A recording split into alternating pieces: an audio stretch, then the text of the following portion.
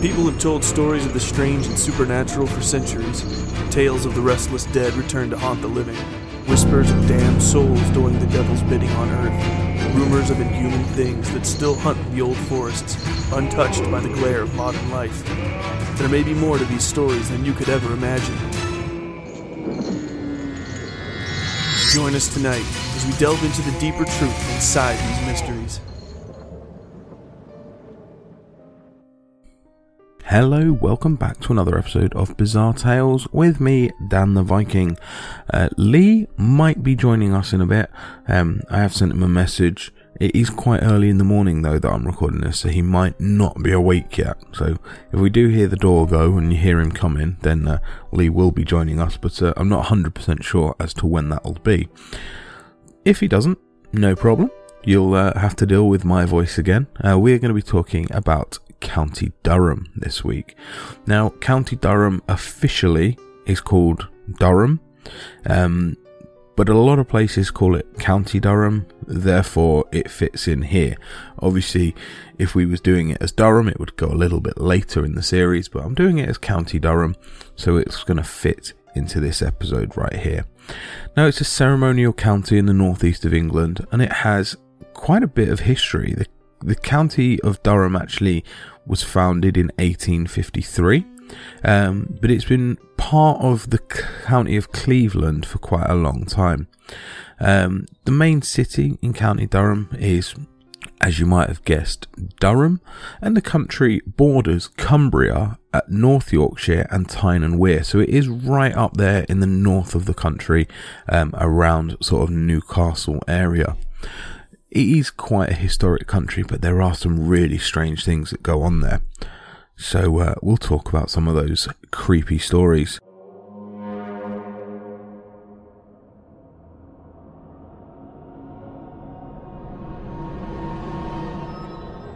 And the first one that I found is called Jimmy Allen and the Gypsy Piper. So born sometime in the 1720s in the wilds of Northumberland, Jimmy Allen came from a family of border gypsies. Larger than life would be one way of describing a man who thieved, cheated and charmed his way through life.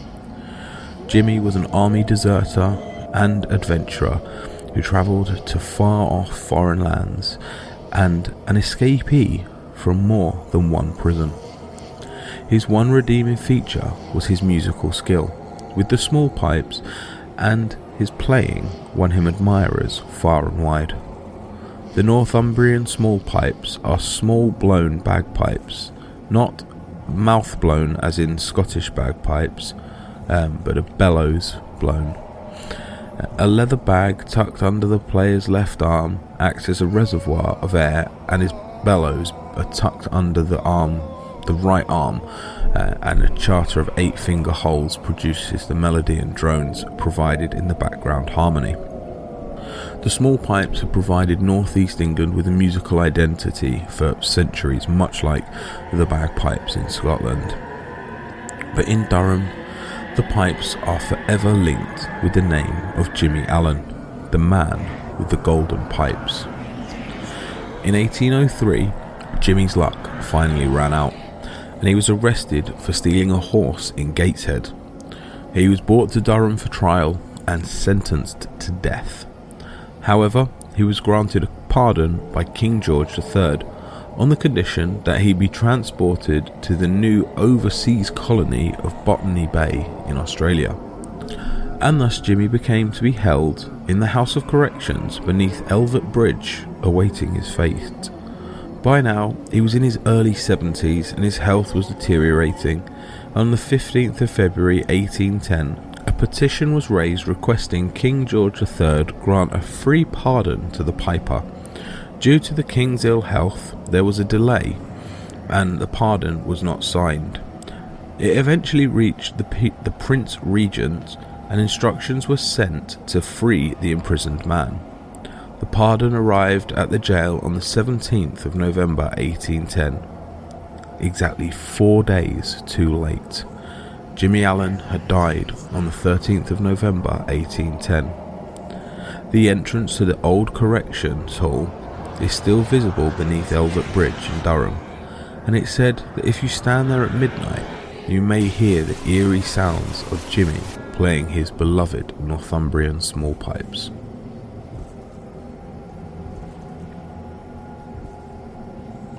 The Battle of Neville's Cross took place during the Second War of Scottish Independence on the 17th of October 1346, half a mile to the west of Durham.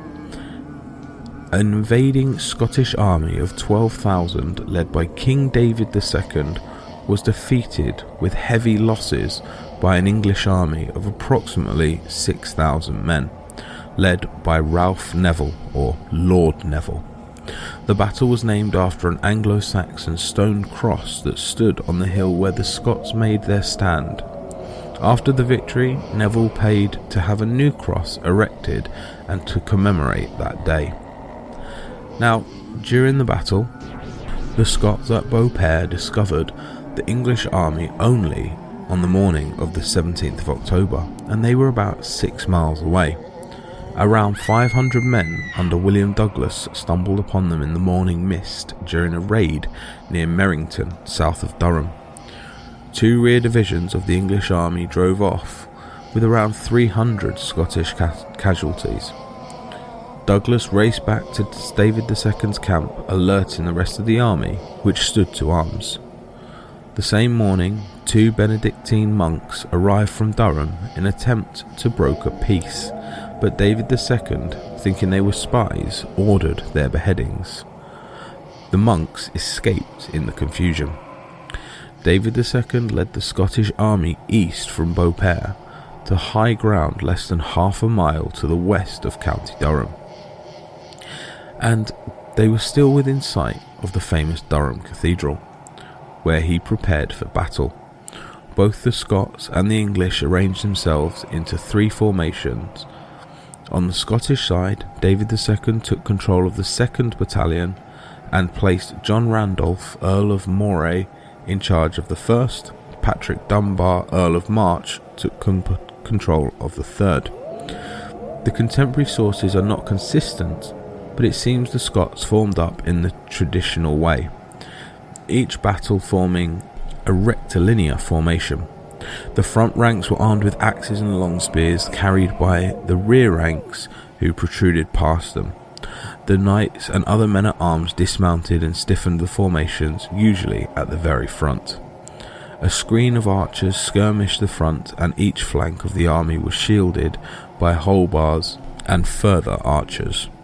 As the mist lifted, it became clear the Scots were poorly positioned on broken ground, and their movement made it difficult in the ditches.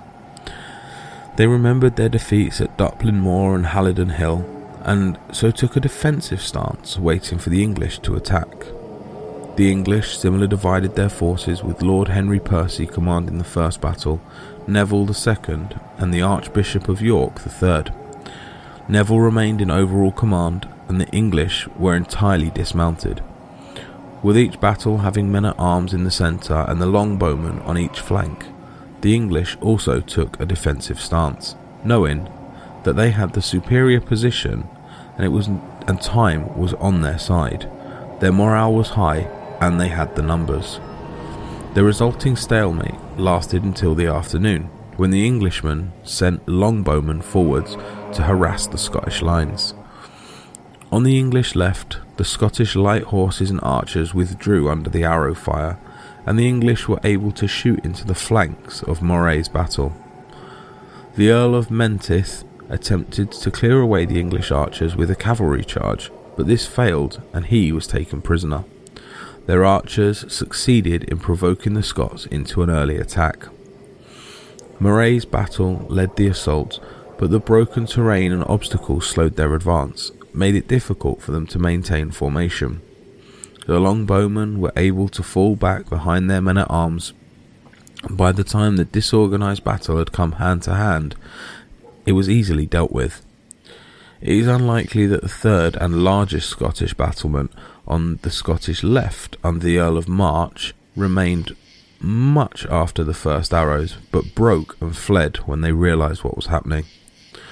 With most of its members getting away unhurt, the English stood off the remaining Scots under David II and poured in arrows.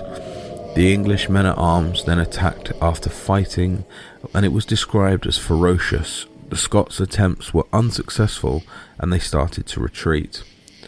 The English men-at-arms outfought superior numbers of the Scottish footmen, while the performance of the English archers was a little bit mixed.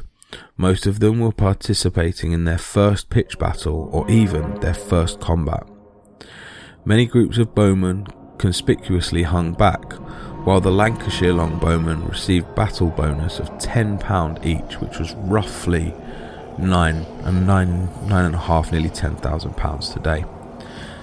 The Scottish were defeated quite resoundingly at this battle, and if you walk 3 times around the shaft of the stone cross which marks the site of the Battle of Neville's Cross in Durham City, and then put your ear to the ground, you can still hear the ghostly sounds of these armies clashing and the weapons hitting each other, just as they did long ago on the 17th of October 1346.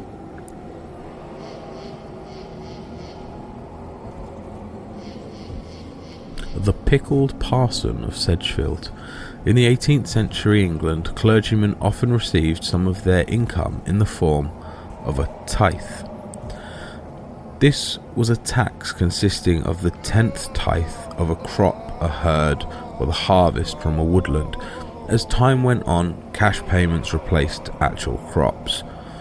Reverend John Gamage was rector of St Edmund's Church in Sedgefield in 1730s and lived with his family in a nearby rectory. As winter approached, he and his wife looked forward to paying the tithe due annually on the 20th of December. But disaster was struck in 1747, when only a few days before the tithe was due, Reverend Gamage suddenly died. Fear struck into the heart of his widow. If her husband was not able to collect the tithe, then Miss Gamage and her family would starve.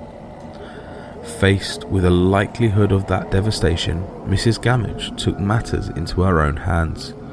She had to find a way of delaying the news of her husband's death, just long enough for the tithe to be safely received. Brandy was the answer, and lots of it. Because the rector's wife had taken the decision to preserve her husband's dead body by pickling it in brandy and pretending that he was very much alive, she propped his body in a chair which was positioned next to the window so that anyone passing by and looked through, the rector seemed alive and was expectantly waiting for his parishioners to pay their dues. Her cunning plan had the desired effect. Tithes were handed over without anyone questioning the utter silence which the rector accepted his dues. But Mrs. Gamage still had one more task to complete. The day after the tithe had been safely gathered in, she announced that her husband suddenly died. A death certificate was issued by an unsuspecting doctor, but Mrs. Gamage had not allowed for her husband's feelings. The rectory suddenly began to experience strange ghostly goings-on, and it was clear that the late rector did not agree with his wife's deception of her parishioners. For many years, the pickled parson continued to haunt the rectory until almost 50 years later, when a major fire destroyed the building. However, it is said that the pickled parson's phantom is still haunting Sedgefield, roaming the grounds between the old rectory and St Edmund's Church.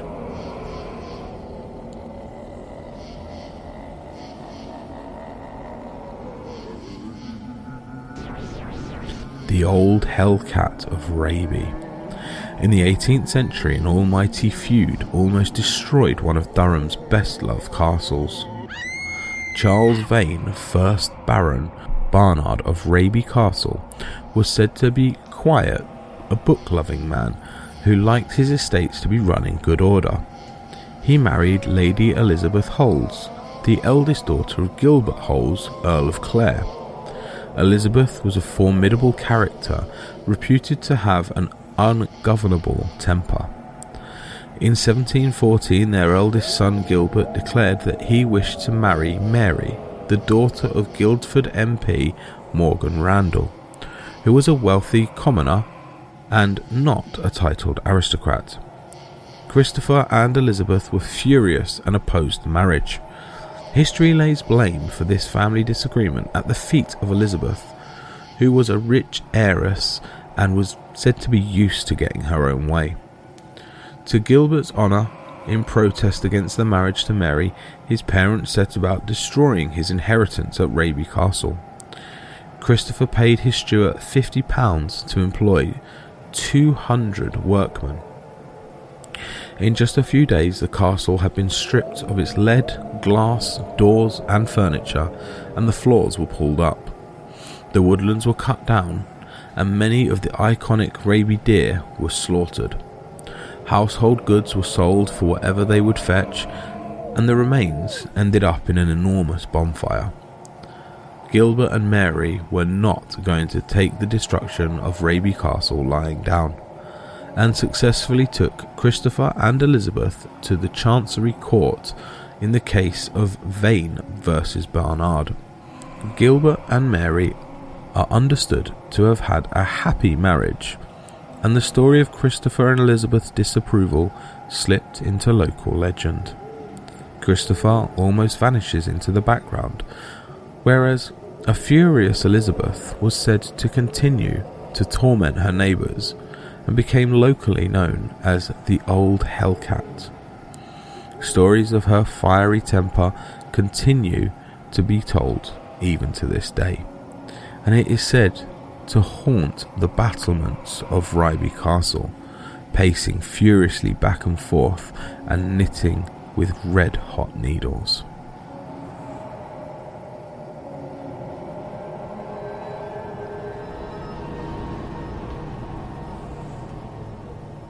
The Ghost of Lumley. The Ghost of Lumley originates from a centuries-old story of a woman named Lily Lumley, who was secretly married to Ralph Lumley before he met his wife, Eleanor Neville. The story goes that the two priests threw Lily down a well on the castle grounds as punishment for her refusal of the Catholic faith. The priests then told Ralph that Lily had left to become a nun. Some say the ghost of Lumley floats up from the well and still haunts the castle to this day. The last notable reporting or sighting of the paranormal activity was from a visiting cricket team in 2005, and believe it or not, that well still survives today. Might be worth a bit of a visit.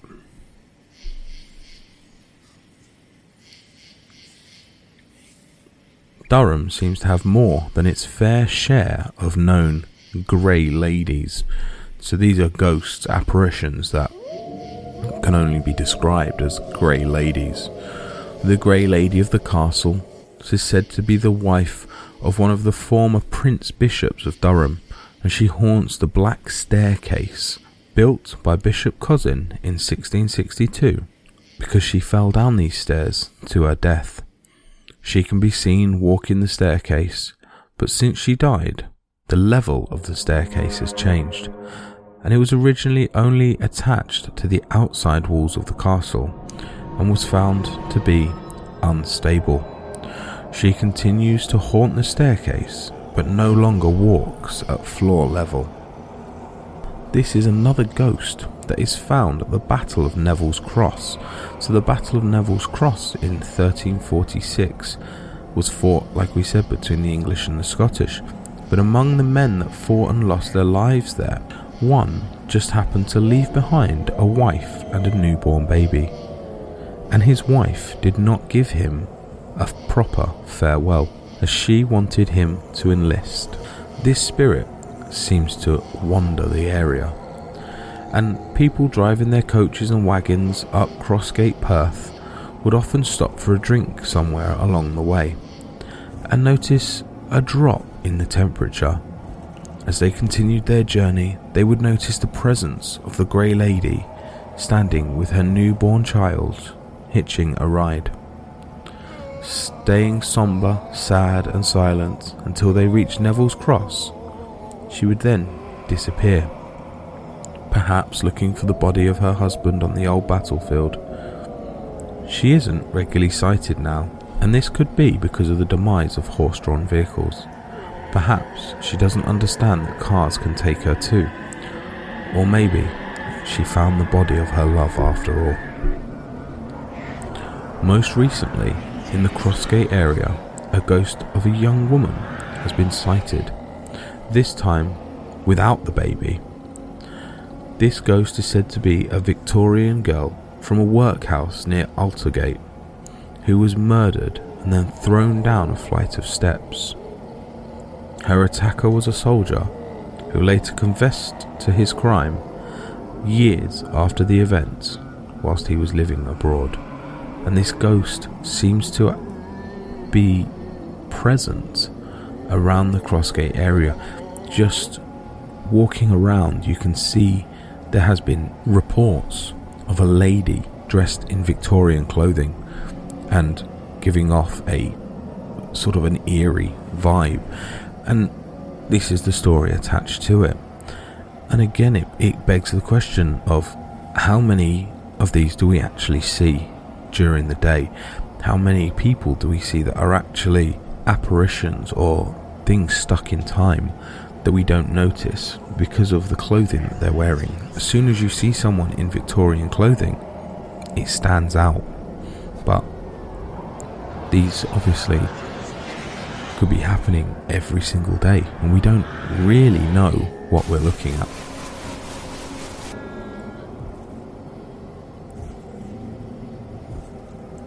The ghost of Beamish Hall in County Durham.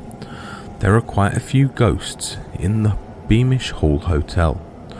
One of the ghosts wandering around the corridors is said to be Bobby Shafto, who is looking for his lost love.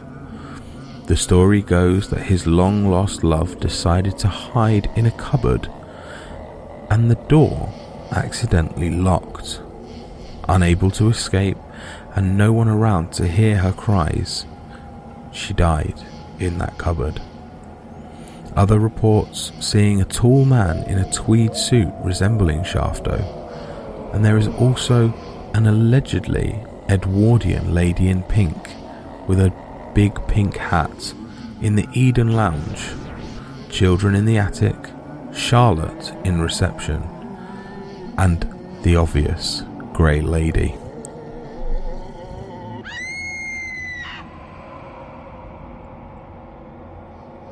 The Manor House in County Durham. The Manor House is another spooky location that got some attention from the TV show Most Haunted. The show claimed that there is a ghost of a young boy crying and looking for his mother in room 6.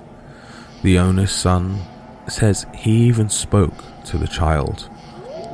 Staff also may have found his mum when they refer to a ghost called Betty upstairs, who is looking for her son. Other people claim that they had the feeling they were being watched or followed in the hotel room. Room 4 had a smell of tobacco at 3 a.m. when nobody was there, and a large man had been seen in room 7 when no one was present. Staff in the hotel have also claimed that they have seen objects fly around the room.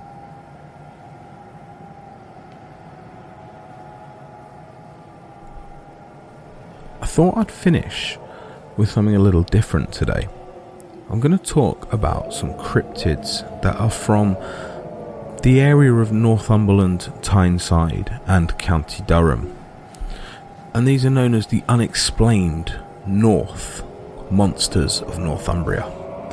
There are giants, monsters and supernatural shapeshifters out there in the northeast, and we're going to have a look into them. Legend says that the old cobbled way stretching from Corbridge to Berwick in Northumberland, known to some as the Devil's Causeway, was built by a race of giants. Not far away, near Alnwick, the woolly man of Rugley has been cited over centuries. The Newcastle antiquarian Richard Heslop reported legends of mysterious wild humanoid creatures known in the Cheviot as the Brune Man or the Moors, a monster or a lost caveman. Another mysterious creature recorded in local legends is the shape-shifting spirit known as the Brag. At Low Fell in Gateshead, people feared the nightly apparition of the Portobello Brag. At Pelton, County Durham, another would appear in the shape of a donkey, luring people into dangerous swamps and marshes. Brags were often associated with the marshes, which were real death traps before the marshlands were drained to become farmland in recent centuries.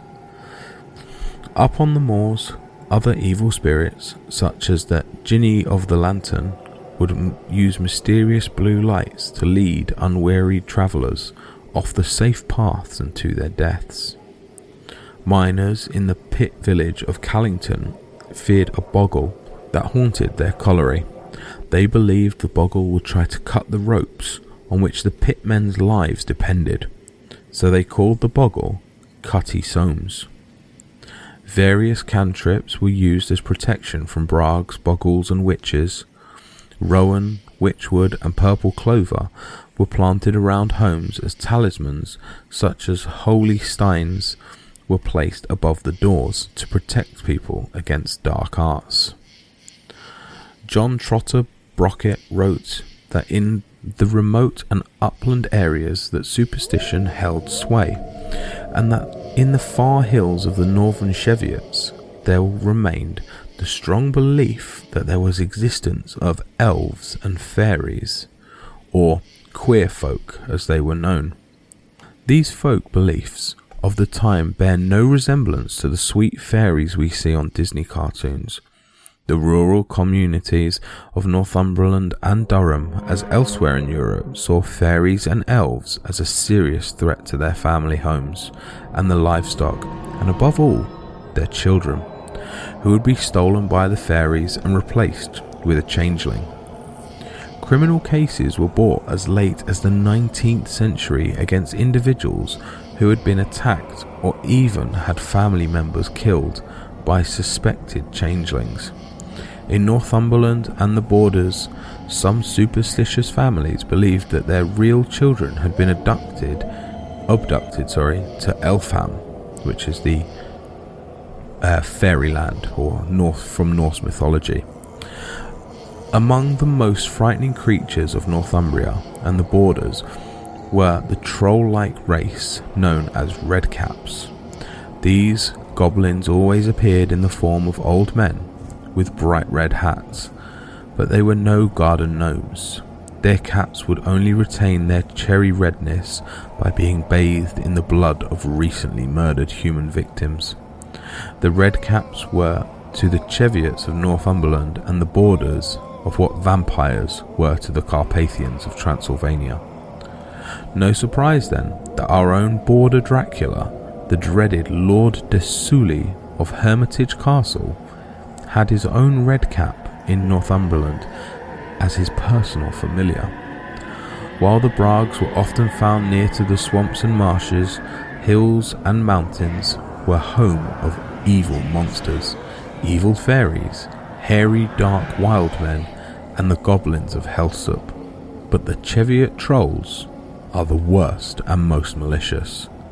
But some spirits and creatures that came further down the hills into the valleys and farmsteads of the lowlands of Northumbria and County Durham could be much less frightening.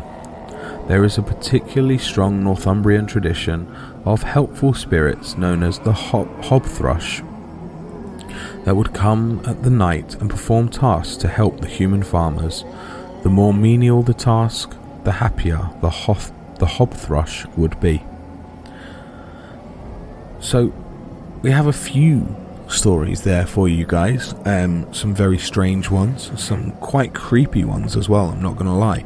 And I thought I'd end with a little bit of a cryptid as well, because we have been getting a few requests, and there seems to be this feeling amongst Americans in particular, that Britain doesn't have a Bigfoot and what we call a wild man, and there seems to be this belief that it is pretty much just an American tradition. The wild man's been spotted here for centuries, and it's sort of embedded into the culture that because Britain is quite small, it's almost suggested that, well, he's got nowhere to hide, and that's just simply not the case. I mean, if you ever fly over Great Britain, you'll see there is ample room to hide, and obviously not as much as America, but I thought I would add in a little story at the end just to sort of show you guys that these stories do exist here as well, and it's crazy to think that, you know, these cryptids and creatures obviously do exist somewhere, because they're the similar stories all over the world. It just doesn't make sense to have the same story in 3 or 4 different countries in completely different locations, and there'd be very, very similar stories. So I thought I'd end with that. So I hope you guys don't feel a bit too annoyed by that, and if you do enjoy that, we may add a cryptid story into every episode if we can find them.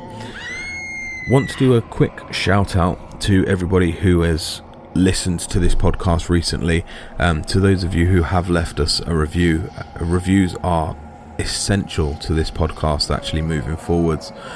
We have had one from, well, he says I'm better than you, so I'm assuming that's their username on iTunes. Love it. I love the show. You guys really work well together. I heard about you guys on Hillbilly Horror Stories and I've been hooked ever since. Hearing the scary stories in your English accents is a cool touch too. I know you're just talking as you would do, but it's awesome.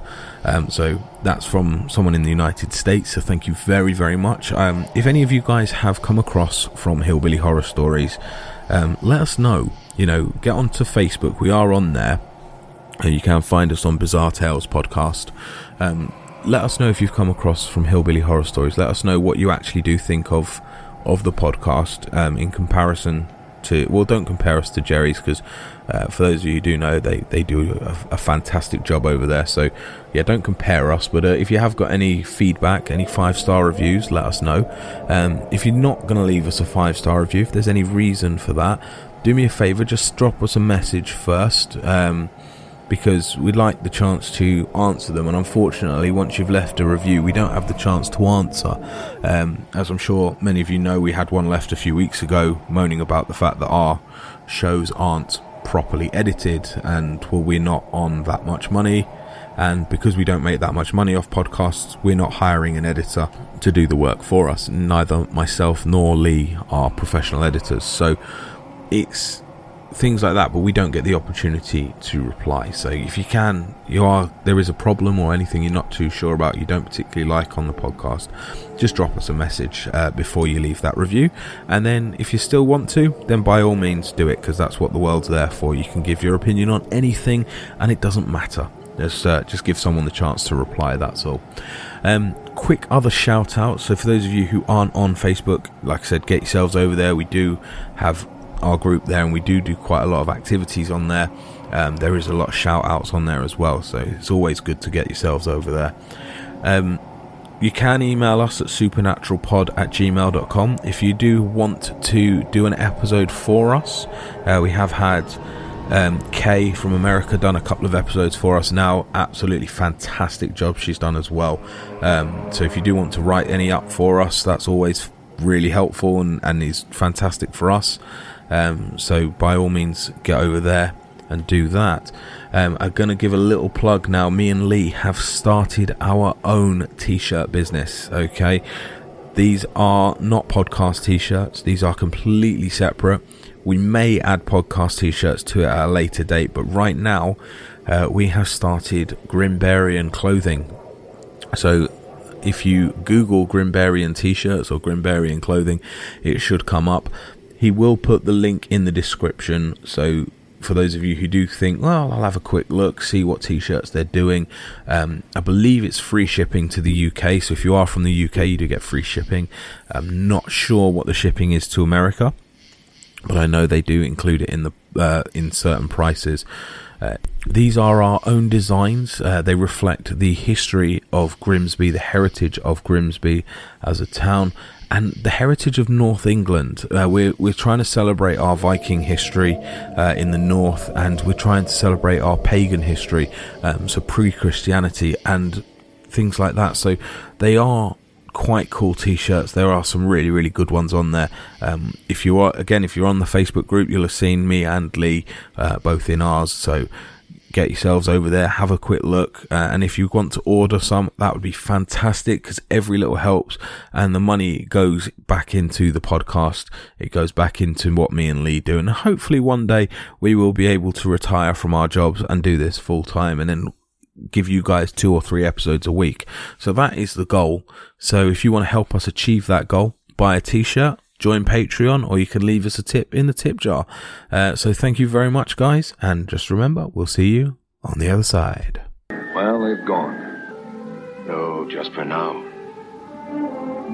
It wasn't the right time for us to meet. But there'll be other nights, other stars for us to watch. They'll be back.